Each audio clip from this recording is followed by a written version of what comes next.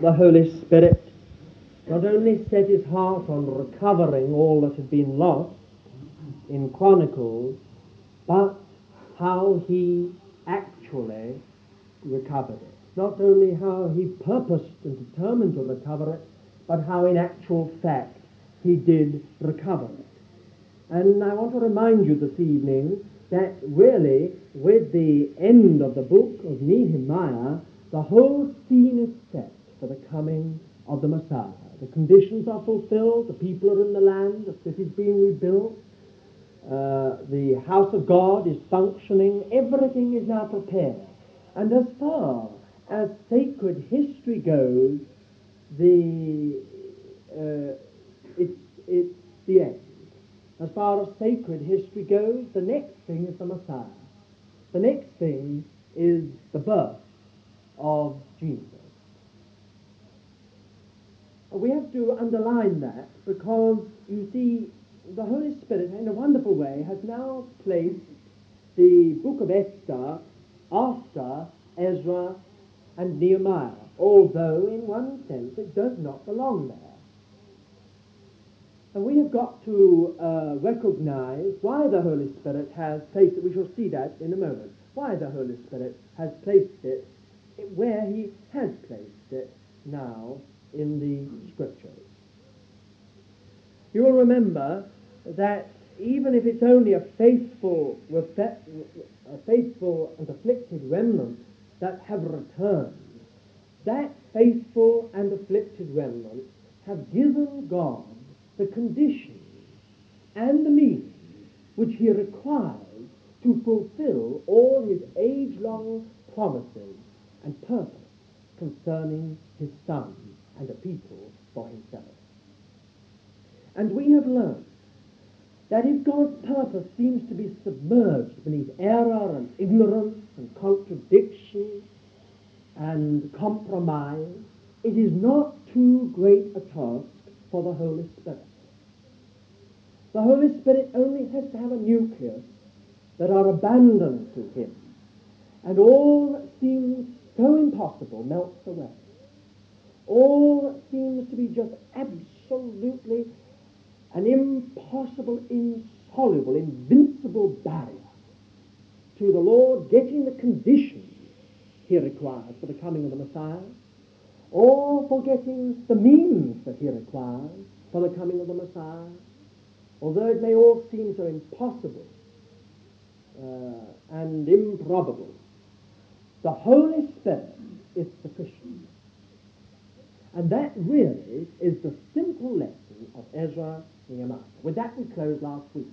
And later on, when we come to the prophecies, the prophets, and we begin to fit them in to this background that we've already built, we shall begin to understand their ministry. Zechariah's great ministry, remember when he continually talked about this great plain becoming, this great mountain becoming a plain, not by might nor by power, but by my Spirit, and so on, all begins to take a new meaning, gives us a new insight into what the Lord wants to do in our own day and generation. The wonderful thing that we can write over Ezra and Nehemiah is simply this: the last word is always God. And if you forget everything else, you might remember this, that the last word is always God. So sometimes when we look at the state of the church today, and we know the conditions that the Lord wants and needs and requires for the coming again of the Lord Jesus, the means that he wants for the coming again of the Lord Jesus, whilst it all may seem to be so impossible and so improbable, so unspeakable, yet with the Holy Spirit there is not one single thing that can stand in the way. Now we come to the book of Esther. Esther is one of the only two books in the Bible that bear the name of a woman, which in itself makes it remarkable. The other book is Ruth, the book of Ruth. And I think and I trust most of you have read Esther, because you won't find it difficult if once you set yourself to the task. You will find it an exceedingly fascinating little book. It's quite dramatic, It's quite, without being irreverent, it's almost like a thriller when once you get into it, into this little book of Esther.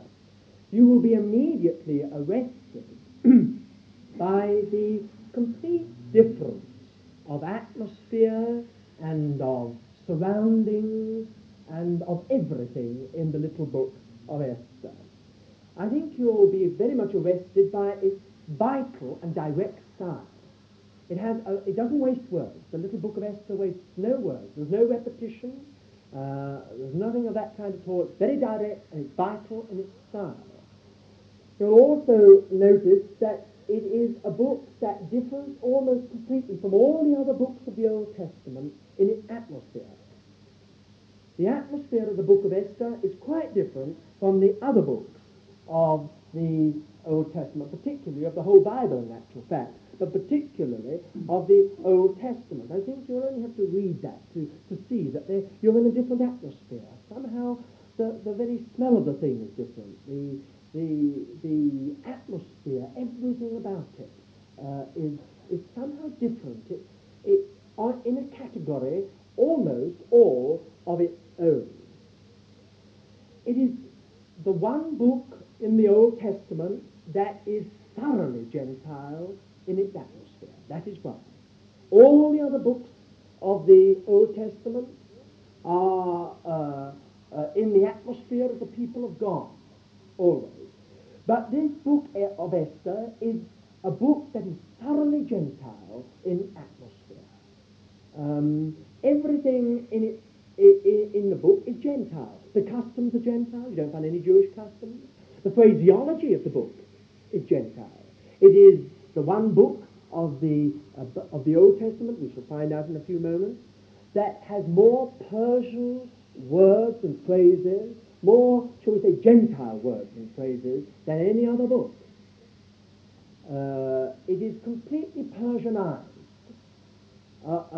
Better, shall we say, a Gentile atmosphere, Gentile wording and phraseology, Gentile customs. The whole book is Gentile to the point of shunning the things of God. Esther is a remarkable book. I think this evening I'm afraid to be rather brutal in our whole method in study this evening. I think we shall find that the book of Esther is anything to what the normal conception of it is.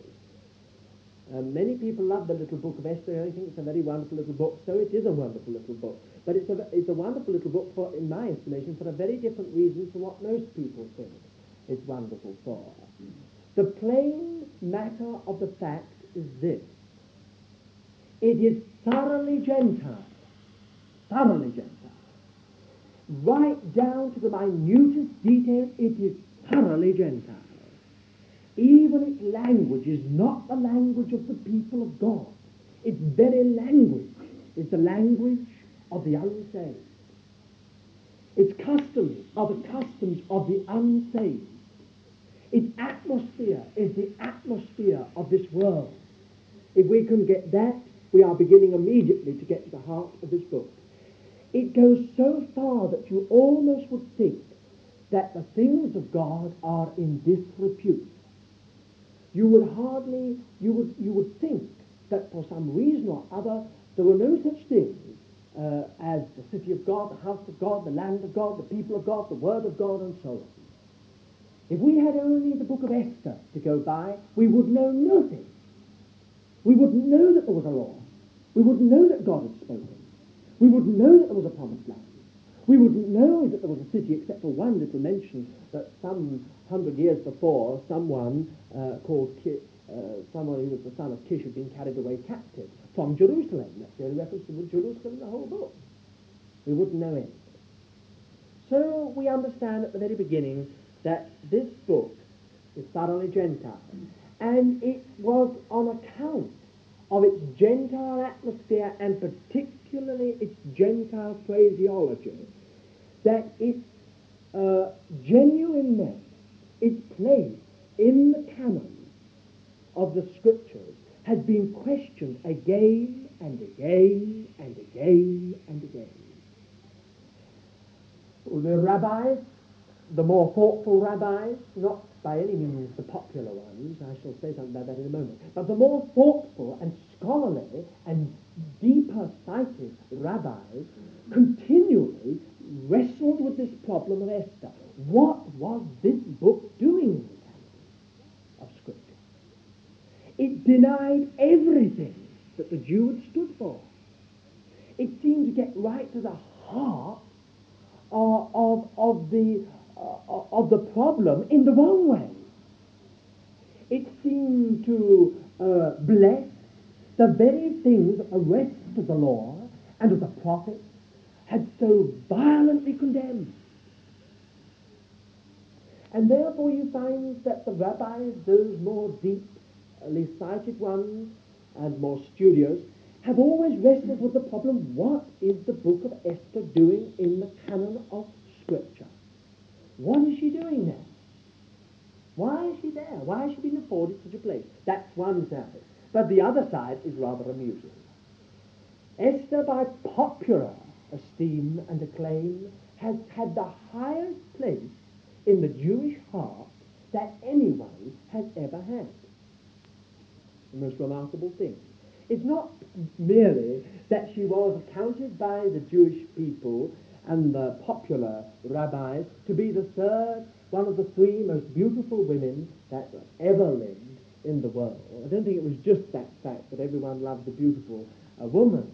But it was more, I think, the fact that somehow or other this history, this story that's contained in the book of Esther has answered something in the hearts of the people of God in a very remarkable way. It's a remarkable thing, the esteem that the book of Esther is held in to this day by the Jews. The last chapters of the book of Esther tell us of the Feast of Purim, which just means the Feast of Lights, which has forever after commemorated the events of this story. And though at times in Jewish history, right up to recent years, other feasts have been forgotten, the Feast of Purim has never been forgotten, but has always from that day to this been meticulously observed by the Jewish people. It's not only that they have meticulously observed the feast that commemorates the story in the book of Esther, but there are many remarkable stories that the Jewish people have about Esther, the book of Esther. For instance, was commonly believed, and is still commonly believed, that in the days of the Messiah, the only two things that will remain will be the law and the book of Esther. Everything else will be put on one side. But the law, that is the Pentateuch, the first 5 books of the Bible, and the book of Esther will remain throughout the days of the Messiah. Only a small tradition amongst the Jews, but a remarkable one. Another interesting thing is this, that this book of Esther in the Hebrew Scriptures has its place in the third section, which is the writings. There are the law, the prophets, and the writings. And the little book of Esther is in a subsection of that division, the writings, or the ketubim, which we call the 5 rolls. And the book of Esther is the principal one of those 5 rolls. Ecclesiastes, Song of Solomon, Esther, Ruth, I can't think of the fifth, but there's a fifth. But the principal of those 5 is Esther. Indeed, it was known as the roll. When anyone spoke of the rolls, they spoke of them as the rolls, and they meant Esther. Now, why on earth had the little book of Esther such esteem amongst the people of God? It's interesting, isn't it? I think it is even more instructive to note the way in which the Holy Spirit has taken it away from that section. And in the Bible that we now have under the government of the Holy Spirit, we have it now as the last word of sacred history. Isn't that interesting? The last word of sacred history. It has been removed from its position in the writings and placed at the very end of what we call the historical books of the Old Testament. It is the final word. It does not chronologically belong there. If we were to try and fit it in anywhere chronologically, we would have to try and either put it before the book of Ezra or after the book of Ezra, because in actual fact, chronologically, it comes halfway in the book of Ezra. But it has been put at the end of the book of Nehemiah, and it is the last word in Old Testament history. I think we can say that we have already seen something of God's ways with those that return to the land. We have seen something of God's dealings with them. But what about the people, the vast majority, who remained in exile and remained happily in exile? How did the Lord deal with them? How did he reveal himself to them? What were his methods with them? Did he give them up? Did he forsake them? Did he refuse to have anything to do with them? What was the Lord's attitude to the vast majority of his people who never went back to the land, who never got back to the place where God's name dwelt, but remained happily and prosperously amongst the Jews of the dispersion? Now, the little book of Esther deals with that. The people of God who remain. God's dealing with those of his people who remain in exile. That's the purpose of the little book of Esther. It reveals God's dealings, God's ways, God's methods, God's attitude to those that remained in exile. 23 chapters, and I'm not being sarcastic, 23 chapters are given to the little tiny remnant of some 60,000 souls who return to the land. But of the countless thousands, running more, of course, into millions, that remained in exile, we have only 10 chapters. 23 chapters, Ezra and Nehemiah, given to those that returned, and 10 chapters to the vast majority who remain. I would like to say before, and of course this evening we're going to deal with the technical side. We're going to take 2 evenings over this, the Lord willing. This evening we will take the technical side and lay a foundation, a thorough foundation, for anything that we might say upon the book itself. And then next week we will deal with the spiritual lesson. We shall find some spiritual lessons, quite a number of them actually tonight, but we will be dealing primarily with the technical. But there is one thing I would like to say, and that is this.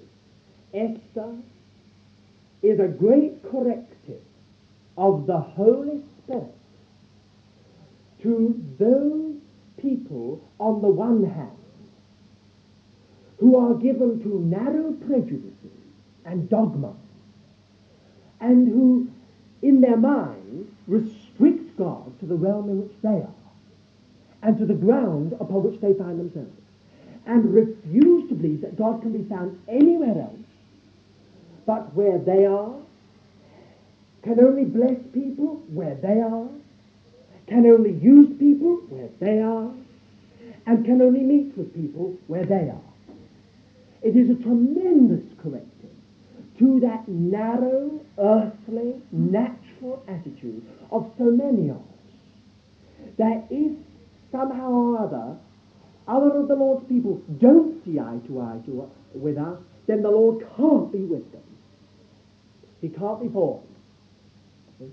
And many Christians, their greatest problem is, how does the Lord bless that? See? How does the Lord bless that? See? And you get all kinds of weird propositions put forward. I mean, some people will absolutely swear that the Lord could never be found amongst Roman Catholics. And you couldn't possibly find a child of God amongst the Roman Catholics.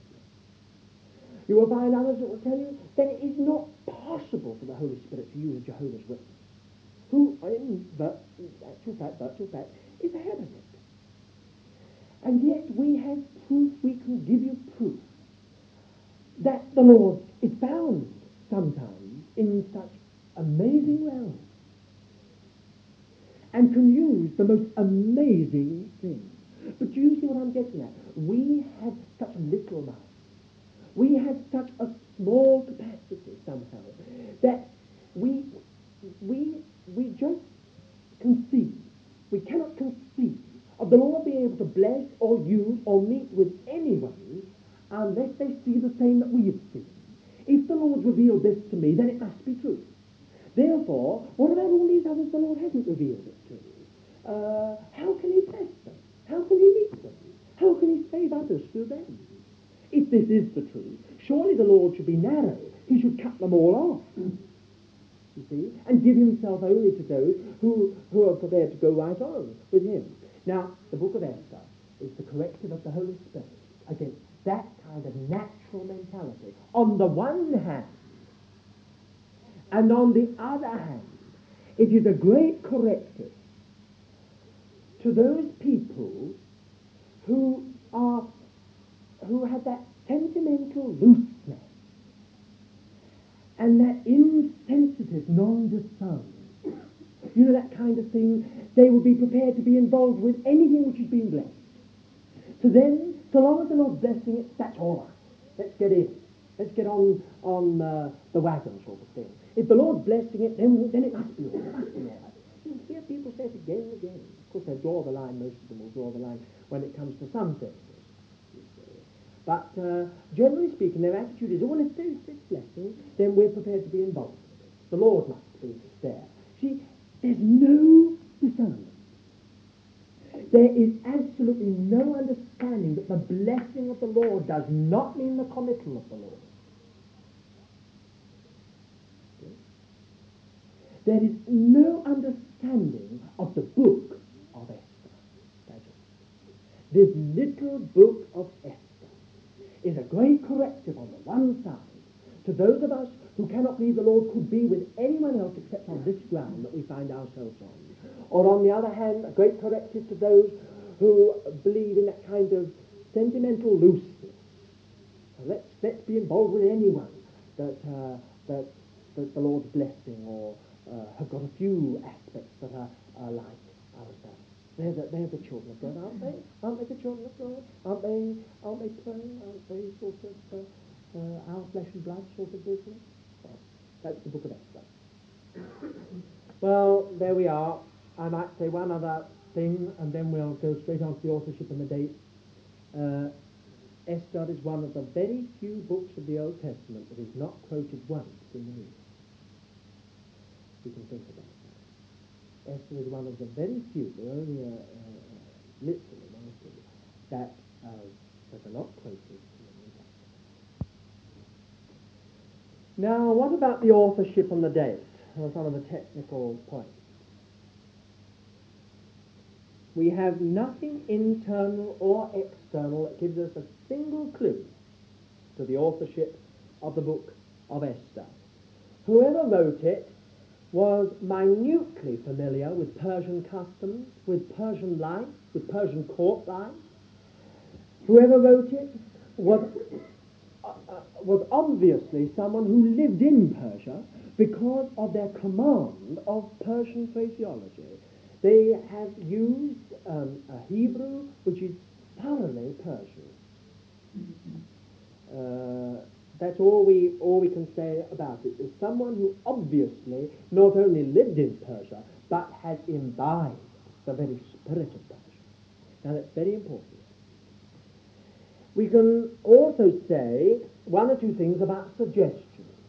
One suggestion that has been made from the very earliest days was that Mordecai himself was the author of the book of Esther. This has been made from the very, very earliest days. The earliest church fathers said that they thought it was Mordecai, and before that some of the greater rabbis thought it was Mordecai. The Talmud, on the other hand, has attributed the authorship of the book of Esther to the great synagogue under the leadership of Ezra. Now, today it is very common amongst Bible scholars to throw overboard both suggestions.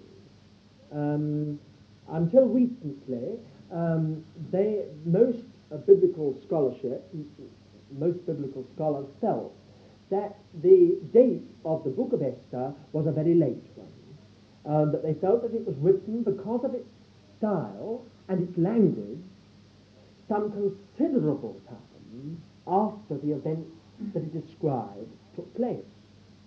But now, more recently, there has been a renewal of interest as to whether, in actual fact, the book of Esther was written at the time that the events described took place, or just afterwards. There are one or two reasons for this. One thing we can say most definitely, I think, this evening, we won't get very far on this question of authorship really, or date, but there are some very interesting points which we wish to make because we're going to draw some lessons out from them later on. Esther, as we have said again and again already this evening, is much more Persian than Jewish, the book that is. Of course, Esther herself, I think, was more Persian than Jewish in many ways, that we shall also see. There can be little doubt that the book of Esther was originally a Persian document in the royal archive. That is the latest, and I think the most satisfactory of all the theories that have so far been expressed concerning the sources of the book of Esther. It would explain a lot of things. It would explain its Persian phraseology. It would explain the fact that the things of God are never once mentioned anywhere within it. Some very, very interesting points which I don't know we can stay with this evening. But it would seem that in its earliest form, if not in the form that we have it now, it was a Persian document from the royal archives of the Persian Empire. Now, this could argue in favour of Mordecai's authorship. Because if you look at the very last chapter of the book of Esther, you will find that Mordecai was next to the king. Furthermore, it would be somewhat in keeping with Mordecai's character, both naturally and spiritually, I'm afraid. For if you remember, it was Mordecai who counselled Esther not to let on that she was a Jewess, under any circumstances. Now, you know what that meant? It meant that Esther had to eat things forbidden in the law of God. It meant, in other words, that she had to run contrary to all the law of God concerning the people of God. We shall see a little bit more about that later, about both Mordecai and Esther. But you see, dear Mordecai, it would seem to be somewhat in keeping with his character if when he came, if it was him, if he came being in charge of the administration of the empire, being next to the king in greatness, he came to write up the record of Haman's execution, Haman's 10 sons' execution, and also the very real retribution taken out upon all the people throughout the land, which ran into thousands and thousands and thousands of people by the Jews. If Mordecai felt that it would be wiser not to bring the name of God into it, nor the word of God into it, nor the things of God into it, nor Jerusalem into it, nor the house of God into it, nor the city of nor anything, but very carefully expunged from the record anything that could possibly give outwardly, at any rate, the glory to God. Well, there you are. I have my own little feeling I would like to mention, but please don't take it as anything else. I really wonder whether that may not be the key to this book of Esther. Something in me just somehow feels that it may well be the key to the book of Esther. Mordecai may have been behind it. And I would not be the least bit surprised if the Jewish tradition that it found its source, it was compiled in its present form under the leadership of Ezra and the great synagogue back in the land. I wouldn't be the least bit surprised.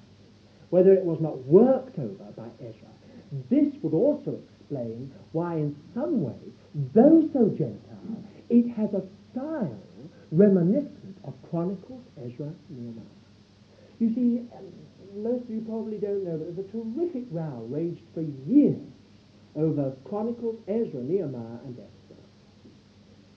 Particularly over the question of Esther's data compilation and where it was. You see, modernists have always adamantly, until recently, said that Esther was a complete fake.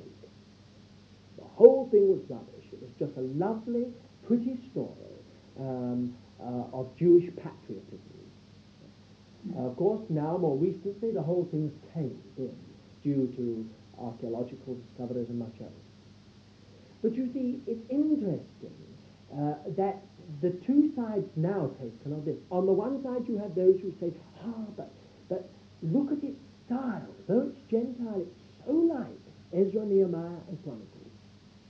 And most do agree that those three, that threefold work, is the work of one hand. And then on the other side, you have those who try to make out that because it is so Persian, it's probably an unknown Persian scribe who actually wrote the story, which explains why we don't find the Lord's name in it. We can fix the date for the actual story, not for the compilation of it, but we can fix the date for the actual story, because it took place between the 6th and the 7th chapter of Ezra. We are almost absolutely certain about that. That is, between the first and the second stages of the return to the land, the little book of Esther, the story that is contained there, described there, took place. There was something like 60 to 70 years between the first and the second stage of the return to the land, and it was during that period that the story described here took place. It was in the reign of the famous Xerxes. In Hebrew, we have the name Ahasuerus. Again, there is discussion whether Ahasuerus is a title or a very poor Hebrew transliteration of the name Xerxes. He was the one of the most famous of the Persian kings. We shall say a little bit more about him in a moment. Esther begins in the 3rd year of Xerxes' reign. That is the year in which he deposed Queen Vashti. Then he married Esther in the 7th year of his reign. In between the 3rd and the 7th year, he was on a great Greek expedition, in which he was very tragically defeated. He came back to marry Esther. That's at least simply something of the background. The book of Esther covers a period of 20 years approximately. There is very little real indication of the date of its compilation. As I have already said, the language used suggests that it could have been written much later than the events which it describes. Yet there is so much detail within the work that would suggest someone contemporary with the events described. For instance, Ahasuerus' chamberlains, all 7 of them, unpronounceable names given, which would seem to be just a little bit odd a century or two later, and Haman's 10 sons, all names being given, and many other minute details, which would seem to be that of an eyewitness at least. So we have that problem again. Now, what about the background? I'm going to move on as quickly as I can now. What about the background of this book? I hope you don't mind us spending just a few minutes on the background of the book. I think it will shock everyone probably a little, but I think it's all to the good if we could knock some of the silly ideas and conceptions of the book of Esther out of the picture. Exactly who was Ahasuerus, or better, Xerxes? He was one of the greatest of the Persian kings. History tells us that he was proud, he was self-willed, he was arrogant, he was wanton. At times he could be very merciful, very kind, and very loving. He was known through the whole length of his empire for his amorous nature, which we need to underline. That side of him, I'm afraid, has, of course, as always, been taken up very greatly in folklore, much else. Xerxes was famous. On the one side, because he was a true symbol of the Eastern despot, an absolute potentate who could do anything at will. He was taken up because he was a famous soldier. He won the Punjab and the Sindh for Persia. He brought it within the empire. He was the one who conquered most of Ethiopia. He brought the Mediterranean islands into the Persian Empire. But, of course, when he came at last to his great expedition against Greece, that he confidently thought he was going to win, and therefore Greece also would have been in the net. You remember the great prophecy of Daniel concerning Persia and Greece came to pass according to the word of the Lord over these two great empires. Little Greece beginning for the first time to emerge into a great, great power and civilization. Persia and Greece clash under the leadership of Xerxes. It was this great expedition that he planned in the 3rd year of his reign. He had a vast fleet. I don't know how much you all know about that, but he had a great navy, of which actually he was very proud, because in many ways Persia was for the most part inland. He lost nearly the whole of his navy at the Battle of Salamis, which turned the tables forever against Persia. A little later, he lost nearly the whole of his army. So the reports, although they're sometimes exaggerated, they're not in the scriptures, 2,500,000 men were in his army when they met the Greeks. And although he didn't lose his army was badly crippled. So in the 7th year of his reign, for the first time in his life, he was a defeated man. And he returned home to lose himself in home and domestic matters. He reigned from 486 to 465 BC. It has never been clearly established whether Esther was the queen or a queen. And I think this is one of the things that might shock everyone, but I think it's just as well everyone knows. Ahasuerus, or Xerxes, was known to have had a number of wives. He had a vast number of concubines. To this day, we are still not sure whether Queen Vashti was the queen or whether she was the favourite concubine. Whether Esther took the place of the favourite concubine or whether in actual fact she took the place of the queen. If, according, and I'm now speaking from secular history in this background and not from the scripture, if, as the scripture says, she became the queen, we still have today some unsolved problems. For if Vashti is the queen that we know under another name, who was the queen consort from the beginning to the end of Xerxes' life, then we can only suppose that she was deposed for a while and Esther made queen in her place. So you see, we still have some problems about the queenship of Esther. I personally prefer to believe the scriptures because generally, and not generally, but in every case so far, the scriptures have been absolutely vindicated in the end to be thoroughly, historically accurate. There is no suggestion that she was a queen, but the queen with the royal crown given to her. However, I feel that you ought to know at least something of the difficulties on that side. What we can say is this, that Xerxes was known to be exceedingly amorous, and by no means confined his feelings to the queen. That, I think, we ought to make abundantly clear. Vashti, on the other hand, was known to be a very cruel and profligate woman. Most people, and in all our Sunday school books, we're always told that poor Vashti was asked to do something that she should never have been asked to do, something base, something evil. She was asked to come into the presence of these drunken nobles and the king with an unveiled face. But in actual fact, it was the custom in the drinking parties of the royal house of Persia to have their wives present. So it was not quite such an indecent thing as is supposed.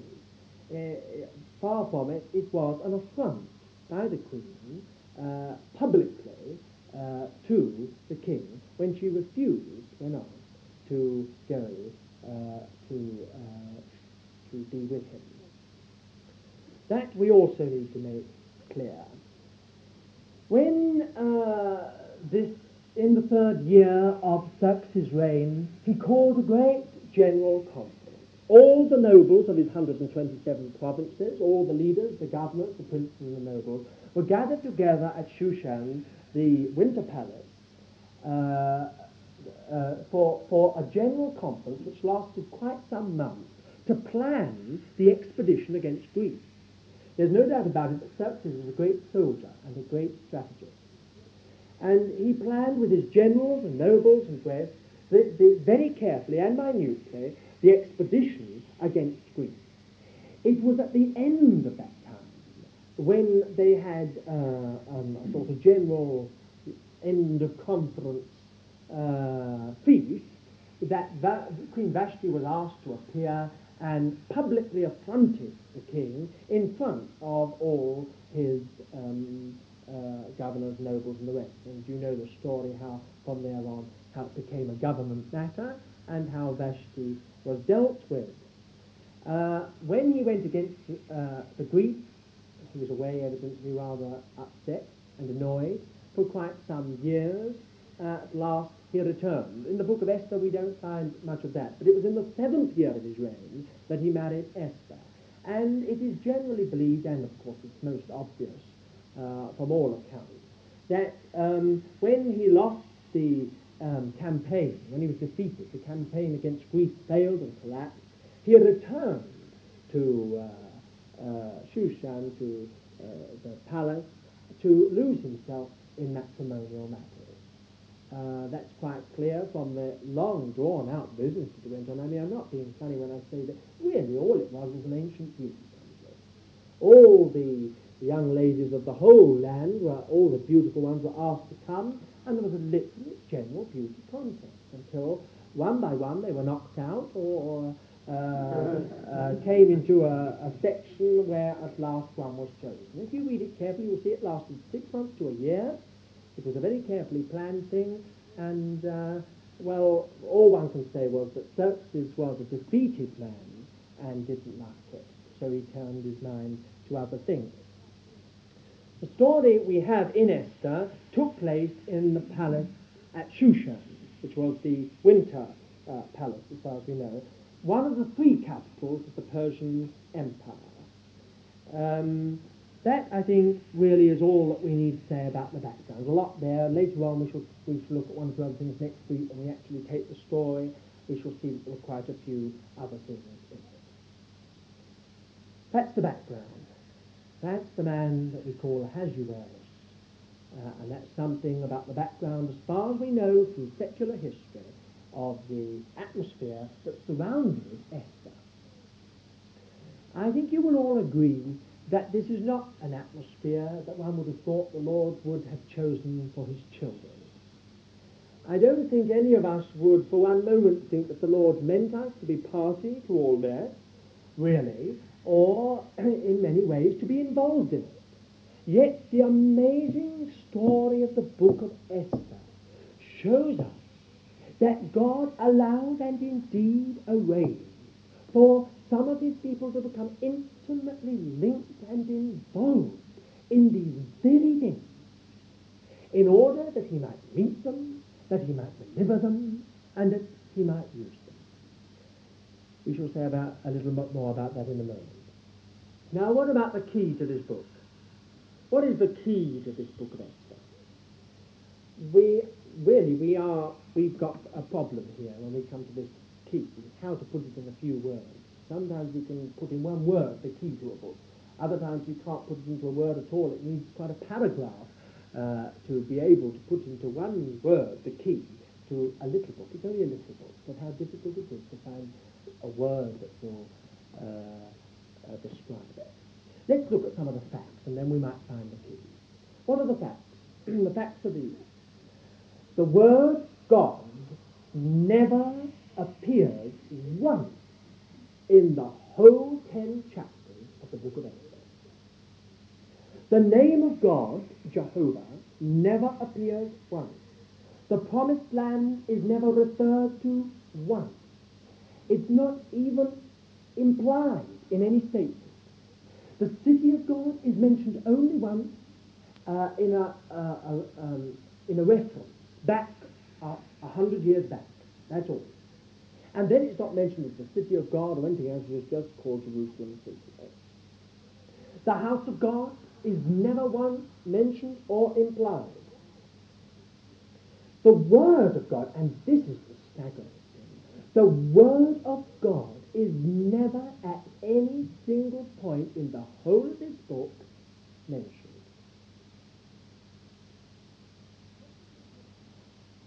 The Septuagint translators, the translators of the Hebrew scriptures into Greek, were so embarrassed by this silence on all the things they held dear, particularly they were Jews of the dispersion anyway, that they elaborated on it forthwith.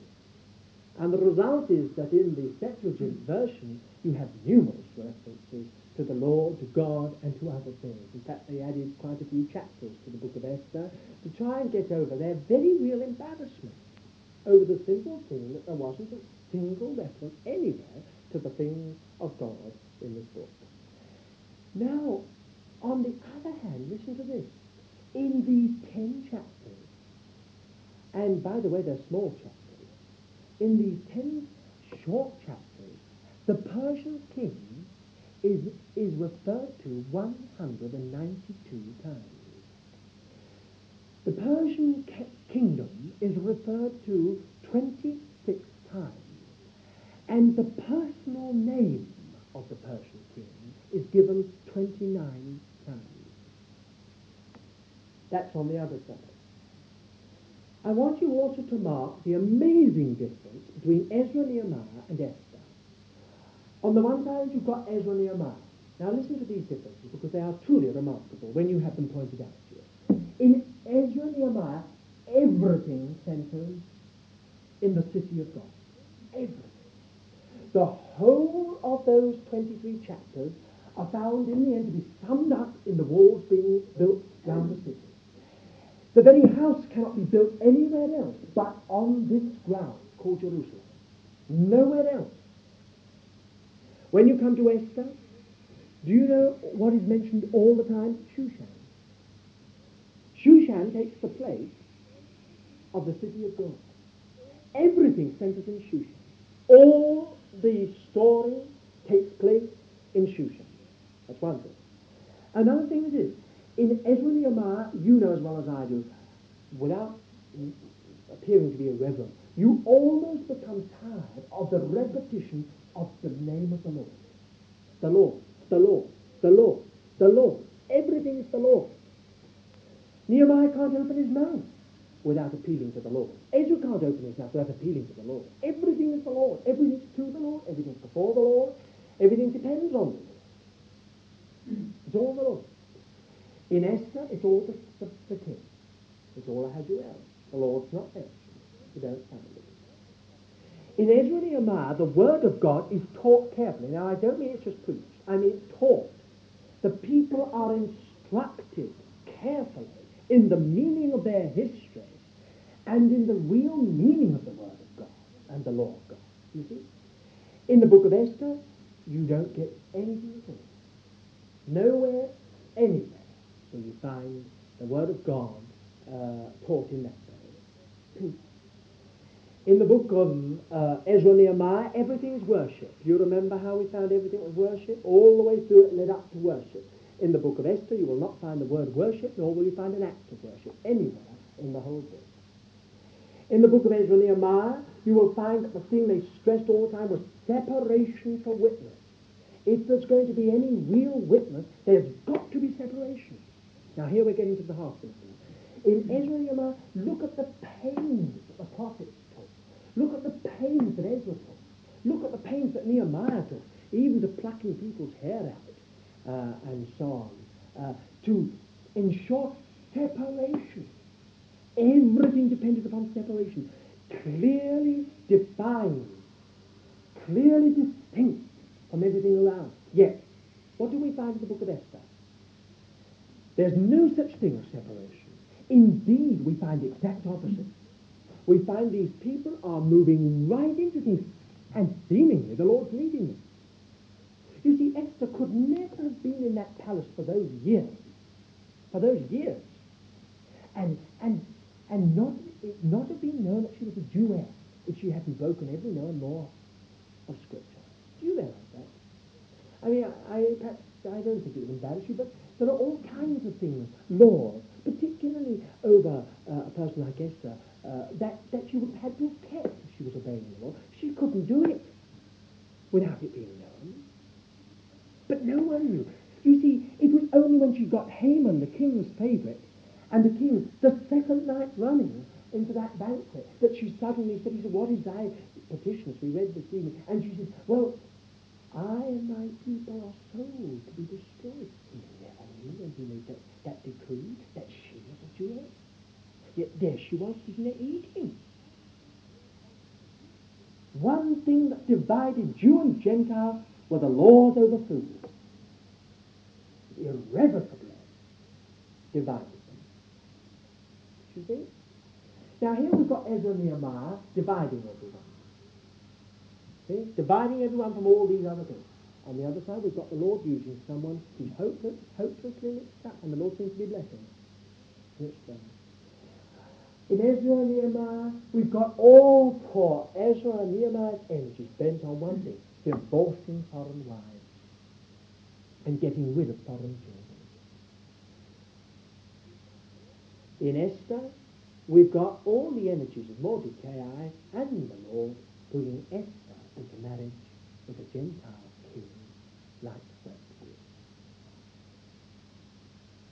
Now, I think if Christian people were to just sit down and reflect for a few moments, they would find that they would have a key to a whole lot of situations in the book of Esther. This lovely little story we all love at Sunday school. And we should find it's got everything we want to. All a bunch of keys for the 20th century situation. Okay? What a remarkable thing it really all is. Now I'm going to tell you something else I think that might shock you. Do you know what the name of Esther means? No doubt some of you know. It means a star. Do you know that that name is a foreign Gentile name? And do you know what it really was the equivalent of? It was the equivalent of beast. And really, it commonly, popularly meant good luck. I'm sorry to shock you. You've always had such high ideas about Esther. But that was what the meaning of her name was. Her Hebrew name meant miracle. But her Persian name meant just what we know today by the name Felix. Good fortune, good luck. Commonly appealed to in that way. Wow, what a mix up it all is, really. When you get down to brass tacks in the story and cut out all the sentimental sweetness of what surrounds it, what an amazing picture is presented to us. A child of God, part of the Persian harem, married to a Persian Gentile despot, a proud, arrogant, self-filled, wanton man, in an atmosphere which was entirely evil. That's what we've got in this story. Now, it's all the more remarkable because in all the Jewish homes of the dispersion, we find some rather remarkable things. For instance, gradually idolatry was being forbidden in the Jewish homes of the dispersion. So was intermarriage. It was being frowned upon. And the law of God, though not understood, was held in great respect. Which is all the more remarkable. Esther draws a veil over that. But in actual fact, those things were happening amongst the people of God.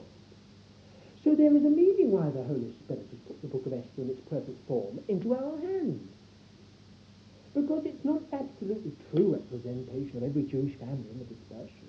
Many of them were good people, many of them were devout people, but they were not prepared for the wrench of leaving for the promised land. See? They wanted to have, as it were, their spirituality on that ground. They wanted to have their salvation on that ground.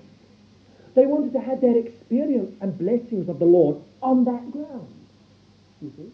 They wanted to remain on that ground, but have the Lord. Now, it's most interesting if you really, really do look upon it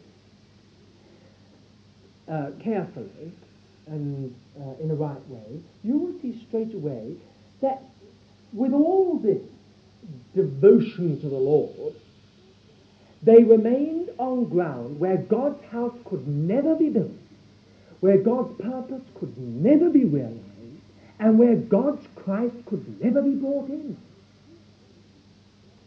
Now, you and I would immediately say, well, the Lord must leave us. That's quite definite. The Lord must cut himself off from it. If they're going to stay on ground where God's house can't be built, where God can't really be satisfied, where God's purpose can never be realized, and where God's Christ can never be brought in, then God should have nothing to do with it. But that's just the point of the book of Esther.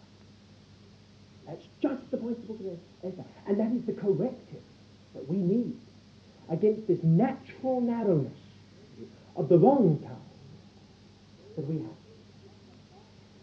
Those children of God, the vast majority of the people of God, remained on that ground. The Lord never took his salvation from them.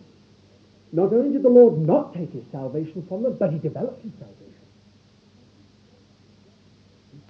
If they didn't want to be where the house of God could be built, if they didn't want to be where the purpose of Christ could be realized, if they didn't want to be where the Christ of God could be brought in, all right, they would lose that. They would lose it. But they would never lose their salvation. They were still born people of God, and God would stand with them to the hilt because they were born of him. Do you see? They were born of the seed of Abraham. He was with them. Absolutely with them. Now then, it's in that atmosphere that the story of Esther takes place. And here we're coming to the key. Everywhere you turn, you will find the hidden sovereignty of God expressed toward his people wherever they are. The hidden sovereignty of God working for his people. Not so much in them, working for them. Everywhere you look in the book of Esther, the Lord's working for them. Everywhere. It doesn't matter where you turn, the Lord's working for them. It's the most wonderful thing. In spite of their location, in spite of their ignorance, in spite of their compromise, in spite of the fact that they're not prepared to abandon themselves to the Lord's working for them. Oh, how that explains so much in Christendom today. Wherever you find a child of God, the Lord's there if he can be. The Lord finds himself in the most remarkable places for some of his own. For some of his own. Places that you and I would just put right outside of the pale. But the Lord is there for them because they're born of him in the most remarkable way. And furthermore, he will give the most remarkable experiences. The most remarkable experiences to some of them. I remember once, and I must be careful because I want to move on to the last point. I remember once when I was in Egypt, hearing a thing that I just could not believe. Up in Upper Egypt, amongst the Copts, who were anything but what we could call born-again believers, anything but born-again believers. I heard of an old aged woman, seen by two friends of mine who were most active in their discernment, who at times when she came under, and it was most definitely according to the mature and aged judgment of these friends, she came under the Holy Spirit in the most remarkable way so that blood appeared upon her hands. And when that happened, she was able to heal anyone. And the most remarkable instances of healing and salvation had been recorded all over the place there in Upper Egypt. How could you explain that? We can either say it's the devil or we can say it was the Lord. That woman was a born-again believer. She was mixed up in the most unbelievable setup you could ever wish to see. And only those of you who know anything about the Coptic setup could know what on earth I'm talking about. Never have I seen any setup quite like that. But there you are. It's there, and sometimes you'll find the Lord in the most remarkable places. So you could go on recounting instance after instance after instance after instance of places where you wouldn't expect to find the Lord working for his people, and there he's working for his people, blessing them, coming down to their level, finding them on their level, expressing himself to them on their level, doing the most unbelievable things toward them and for them. And yet, we have to say that's just where it stops. It goes no further. Now here you've got it all in the book of Esther. I think this is all most clearly seen in the hidden way in which we find the name of God in the book of Esther. Now, I've drawn it up here on the board. I'm afraid I was rather tired and rushed, so it's not done very beautifully.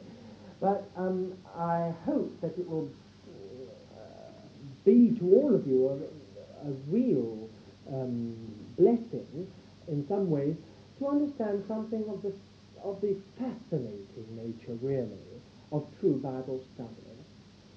You see, people have said for years and years and years that the name of God was never mentioned in the book of Esther. You could never find it until a man called Bullinger, some years ago, discovered in research into the writings of the rabbis that in actual fact the name of the Lord occurred 4 times in acrostic form in the book of Esther. The acrostic form simply means by the first letter of each word of the sentence being one letter of the name of the Lord. Jehovah. So you find that in the book of Esther, 4 times, each point at a point of crisis, in the story, you will find the name of the Lord. You'll find it first in Esther 1:20, then in Esther 5:4, then in Esther 5:13, and then in Esther 7, verse 7. In each case, you will find it in a most remarkable context. For instance, you will find that the first 2 are the initial letters of the words of the sentence. In every single case, they are consecutive. In the first 2 instances, they are the initial letters of the first 4 Hebrew words, of the sentence, and in the second 2, they are the final letters of the first 4 words. You will find that the first and the third are read backwards, and the second and the fourth are read forward. Now, it cannot be coincidence, knowing how we have acrostic psalms and other cases of this method, of this strange literary method. It cannot be coincidence that in the book of Esther, at the 4 points of crisis in the story, the name of the Lord should appear in a hidden way. Now, Dr. Pearson, those of you who know Dr. Pearson's love of the Scriptures, Dr. A.T. Pearson, has put them into couplet form. And I have put his thing, don't bother about this for a moment, the first 4, I have put his couplet form of the authorized version on the board. You see, due respect our ladies all shall give their husbands great and small. Esther 1:20. Now, isn't it interesting? That is the initial letters. And in each case that the initial letters are used, it is God initiating the deliverance of his people. In each case the final letters are used, it is God fulfilling the deliverance of his people. It's read backwards, the first one, L-O-R-D. Then the next one in Esther 5:4, let our royal dinner bring Haman feasting with the king. And that was the words of Esther, when she arranged for the king and Haman to come 2 nights running to that banquet, so that she could speak to the king about this decree. The third time was the words of Haman, which were overruled by God. Do you remember his hatred when he saw Mordecai at the gate? And he went home and built those gallows, had those gallows built for him. The Lord overruled his hatred and the building of those gallows to his own destruction. Grand for no avail, I suppose, wildest Jews at the gate. And lastly, the words again of Haman, when he saw that his end had come, ill to fear decreased, I find, toward me in the monarch's side. Now, you know, although I think A.T. Pearson, though it sounds rather funny in some ways, has done a marvel so that those of us who don't understand Hebrew can understand what exactly lies in this history. Here we've got, at least in some readable form, something akin to what the Holy Spirit has written in the book of Esther. So the name, not of God, but the name of Jehovah, the name of the Lord, appears 4 times. The chosen name of the Lord, the name by which he reveals his relationship to his people, comes 4 times in the